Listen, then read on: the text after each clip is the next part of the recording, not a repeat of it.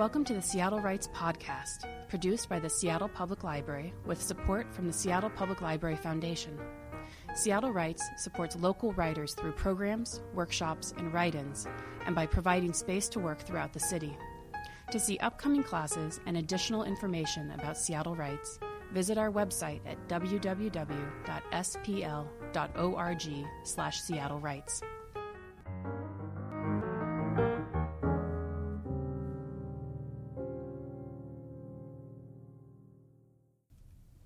I'm Andrea Goff, a librarian and co-coordinator of Seattle Writes. I'm here today with Peter Mountford for the second in a two-part series on Point of View. Point of View, Third Limited. Your limitation is your strength. Peter Mountford is the author of the novels A Young Man's Guide to Late Capitalism, winner of the 2012 Washington State Book Award in Fiction, and The Dismal Science, a New York Times Editor's Choice. His work has appeared in the Paris Review, Missouri Review, The Atlantic, The Sun, Granta, and elsewhere. He's a popular writing coach and instructor in Seattle and is on faculty at Sierra Nevada College's MFA program. Peter has also taught with Seattle Writes, covering topics such as making a scene and experimenting with narrative time. Welcome. Thank you. I'm so excited to talk about third person limited and narrative distance, which is really part of that. It's a somewhat complicated subject for readers. They sometimes struggle with it, and I find that unfortunately sometimes students understand it intellectually, but then when they show me their writing, it hasn't yet actualized on the page. And then when it really does sink in, I've often seen their writing kind of go into three dimensions. It goes from two-dimensional to three-dimensional, and it becomes so much more satisfying to write and read once you really grasp how to control narrative distance and how to do third-person limited. But I want to start with a little bit of a flashback, if I can. When I was in my MFA program millions of years ago, it was in 2004, I took my first writing class, and I showed up full of self-confidence, I guess is a polite way of putting it.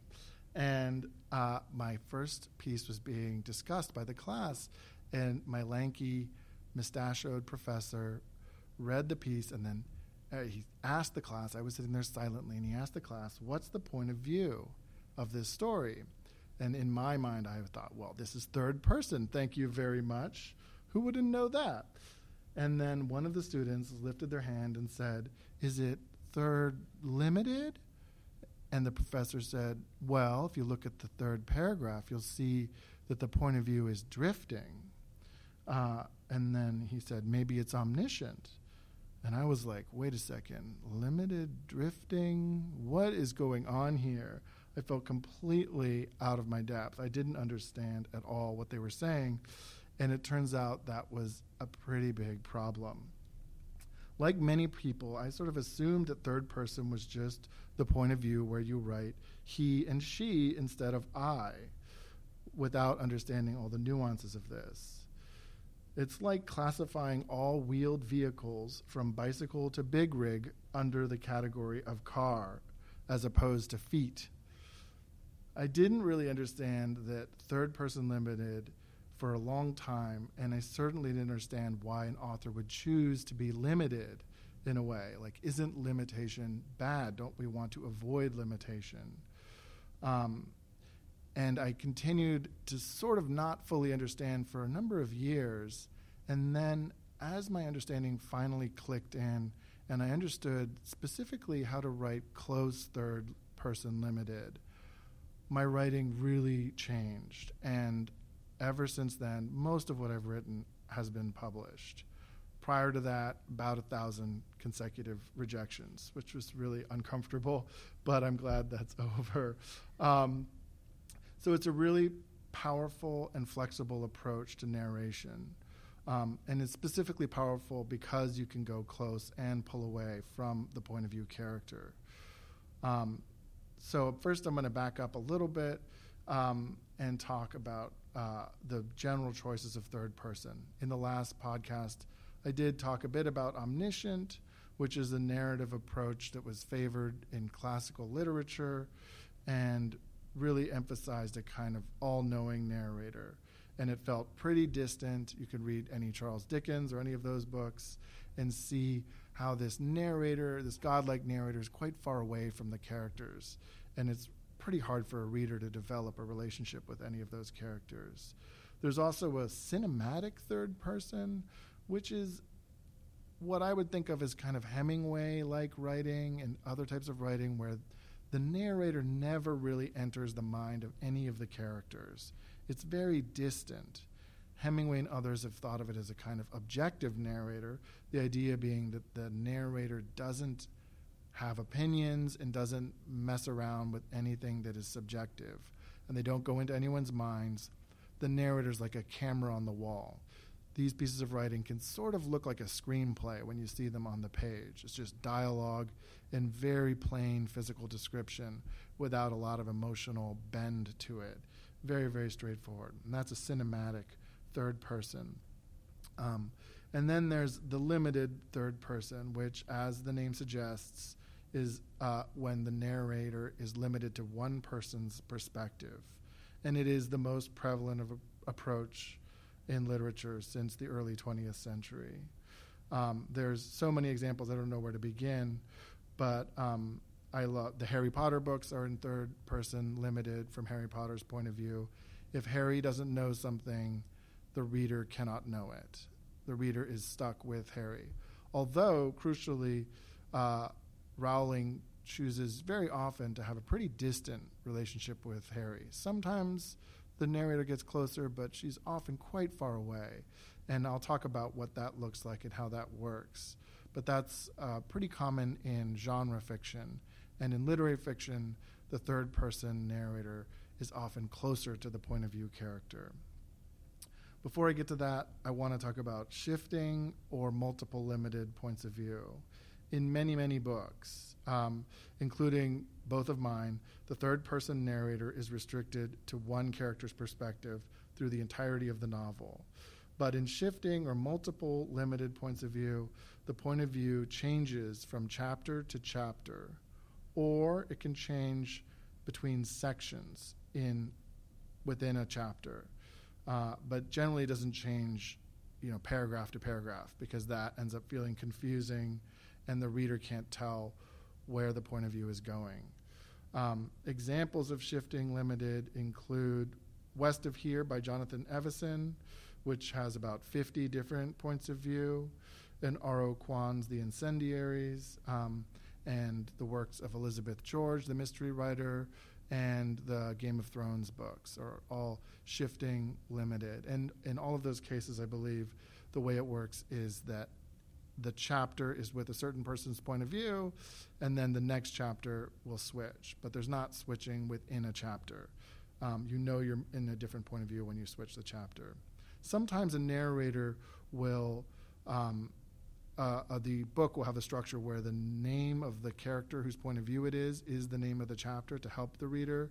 But in the case of somebody like Elizabeth George, who will have as many as 6 or 7 points of view moving throughout a novel, you can just tell whose point of view it is rather quickly through the way it's written. And that's because she does very good third-person limited.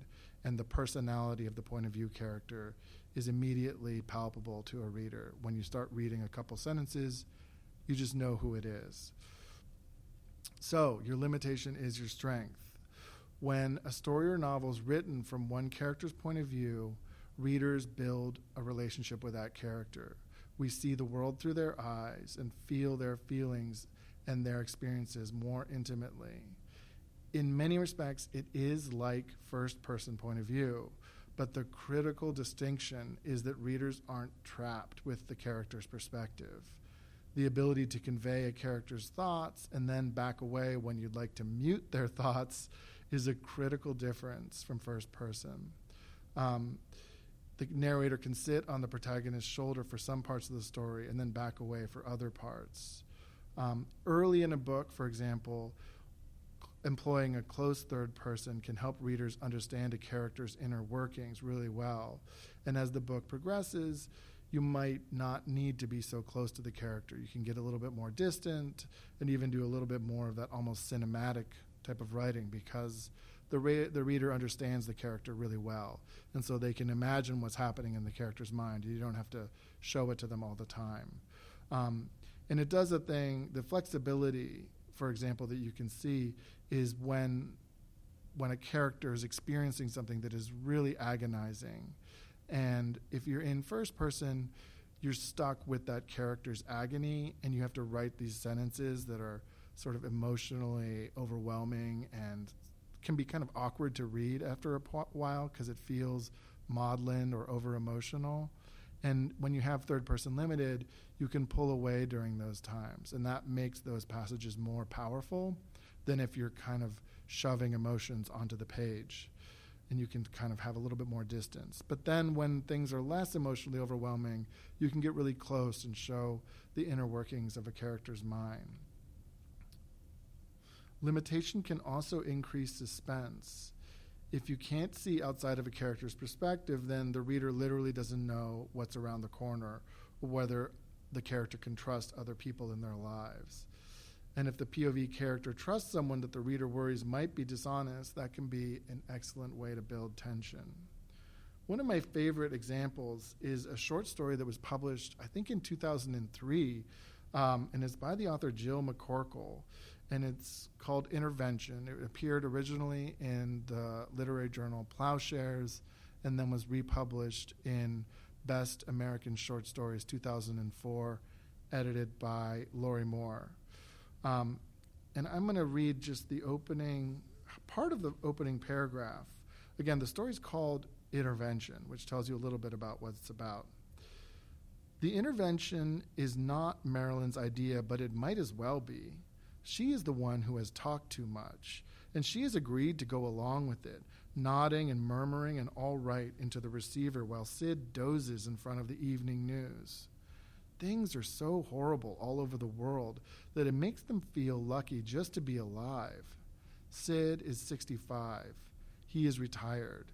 He is disappearing before her very eyes. From this section, it's maybe 6 or 7 sentences. You can see how much information is coming through to the reader on many different levels.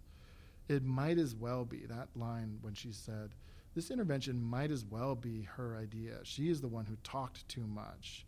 You can feel Marilyn's, that she has set this intervention in motion and that she regrets it and that she has ambivalence about this. She murmurs an all right into the receiver as Sid sleeps in the next paragraph. Presumably, he can't deduce the plans being made while he's asleep, and yet she's careful with her words.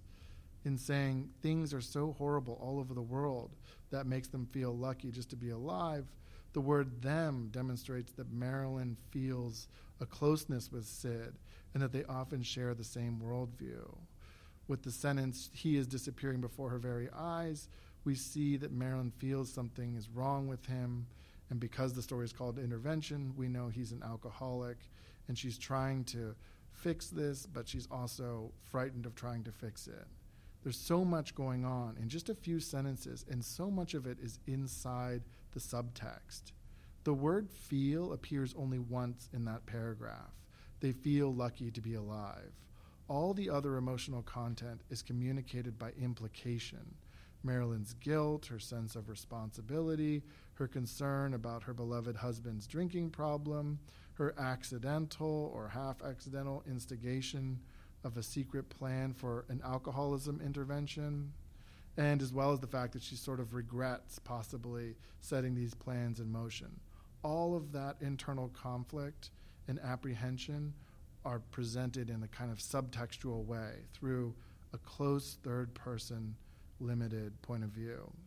If the author McCorkle had tried to do that same paragraph in a cinematic third point of view, the paragraph would be so painfully blunt. And I have, for your benefit, attempted to do that right here.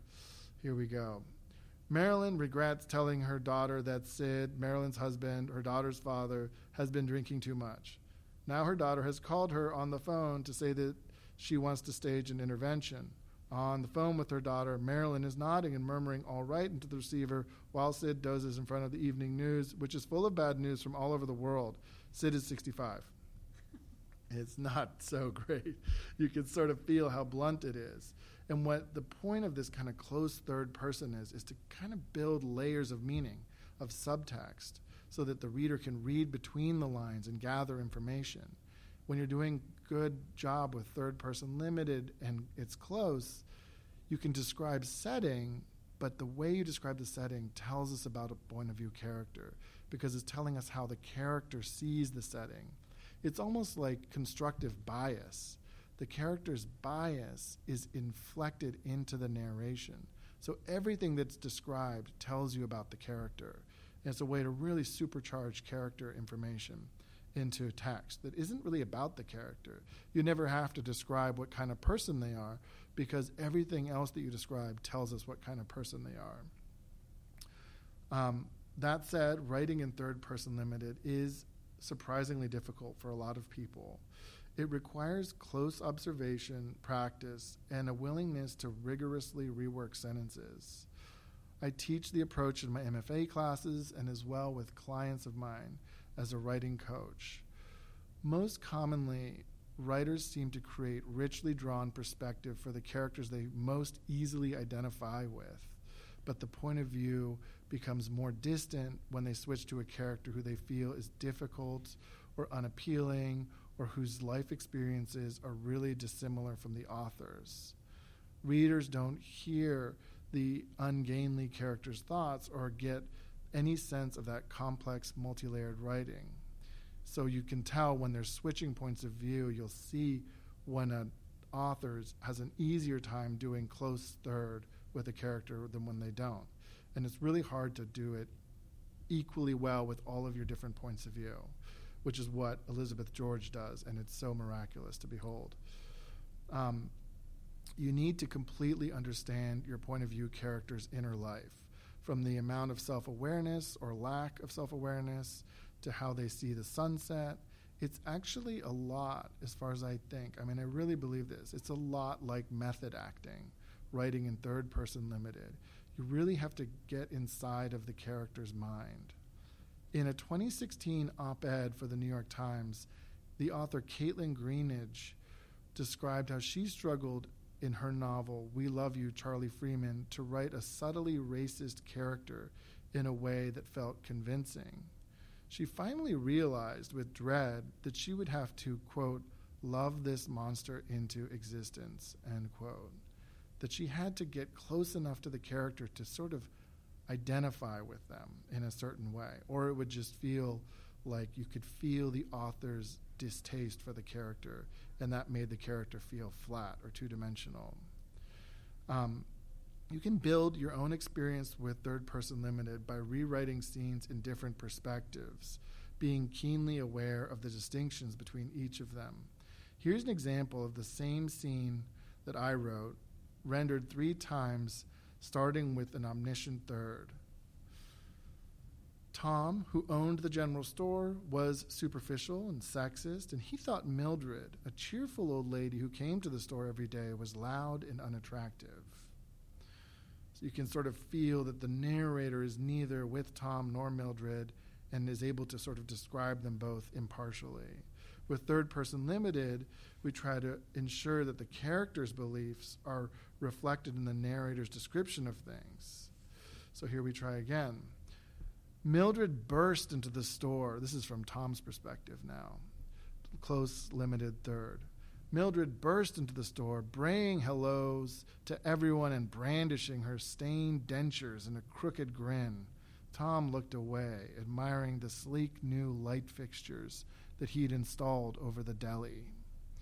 One of the biggest challenges in writing this way is that the readers might end up thinking that the perspective being asserted here is the author's, not the character's, which can be really unfortunate, especially if your point of view character is someone as unpleasant as Tom. There's little to be done to mitigate this as far as I can tell. If you try to wink knowingly at the reader, the spell will be broken. The reader's connection to the character will be lost. So you just have to sort of trust your reader. Here's that same scene with Tom and Mildred, but it's written from the point of view of Lily, the young woman who works in the deli at the same store. The door opened. Lily looked up through the glass of the deli counter, which she was trying her best to clean to Tom's exacting standards, and grinned to herself at the irresistible enthusiasm of Mildred, that chatty old lady whose arrival was one of the bright spots of every morning at the store. Another way to put third-person limited into practice is by revising sentences where the thoughts and statements are doing a lot of work. You can move emphasis to internalized view, which is called free and direct speech. Here's an example. "I need you to pick up this room," Teresa said to her sick daughter, who was gazing at her phone. As she looked around the dark room, she thought to herself, "These tissues and dirty dishes are disgusting." But to get closer free and direct, you remove the quotes and build a kind of, build the thoughts into the narration like this. Teresa's daughter still hadn't picked up her room. It was disgusting. Balled up tissues and empty plates and glasses were everywhere. Teresa glared at her on the sofa, at the girl's puffy eyes and red-rimmed nostrils. Morgan was staring at her phone again. So you can feel the bias of Teresa inside the sentences. Her distaste for what her daughter's acting like is part of the text, rather than it being a quoted thought. The quoted thoughts are always a sign that the narrator is far away from the character. And that when I say quoted thought, I do mean also thoughts that are represented in italics, but I'm talking about thoughts that are presented as phrases. Teresa thought to herself, quote, "These tissues and dirty dishes are disgusting," end quote. That feels like a thought that is quoted as if it's a phrase. It's again done in genre fiction. J.K. Rowling again does it a lot because she's distant. Third, it's a sign of a distant narrator. But when you get close, you can get rid of those and not have any thoughts like that. The more time you spend with this point of view, the more you will see the sentences begin to do several jobs at once. And that's really the point here. Layering meaning between the lines. This is what is so magical about third-person limited and why I prefer it to almost anything. Readers don't even see the sleight of hand, but they feel inside of the sentences this secondary meaning and third meanings coming through. And I have some exercises, finally, to if you want to try this out. And this is a version of a prompt from John Gardner's The Art of Fiction. I sort of twisted it a bit. But I want you to try describing a barn from the point of view of a man who's just learned that his son has died. Don't tell us anything about the son or even that the son has died. Just describe the barn as he sees it. Another one is a version of Lisa Krone's book, Story Genius. And in this one, I want you to try writing a first-person account from your POV character's childhood. Some important or pivotal moment that relates to the formation of their personality. A time when they were ignored or where their house burned down, anything. And when you do this, you have to accept that what you write down might not end up in the final draft of your writing, but it'll help you understand that character's perspective. This is when you're writing third-person limited to understand your character. You write some first-person stories from their childhood. And finally, another prompt is to take a scene that's written without any internal perspective. The point of view character's thoughts are nowhere to be found, and redo it with those thoughts. Use the same dialogue, but after every line, pour a paragraph or two of the character's thoughts into the space there. Again, this will likely be cut, or the scene will feel really disjointed, but it'll help you understand who the character is. Thank you so much. Thank you. Thank you. This podcast was presented by the Seattle Public Library and Foundation and made possible by your contributions to the Seattle Public Library Foundation. Thanks for listening.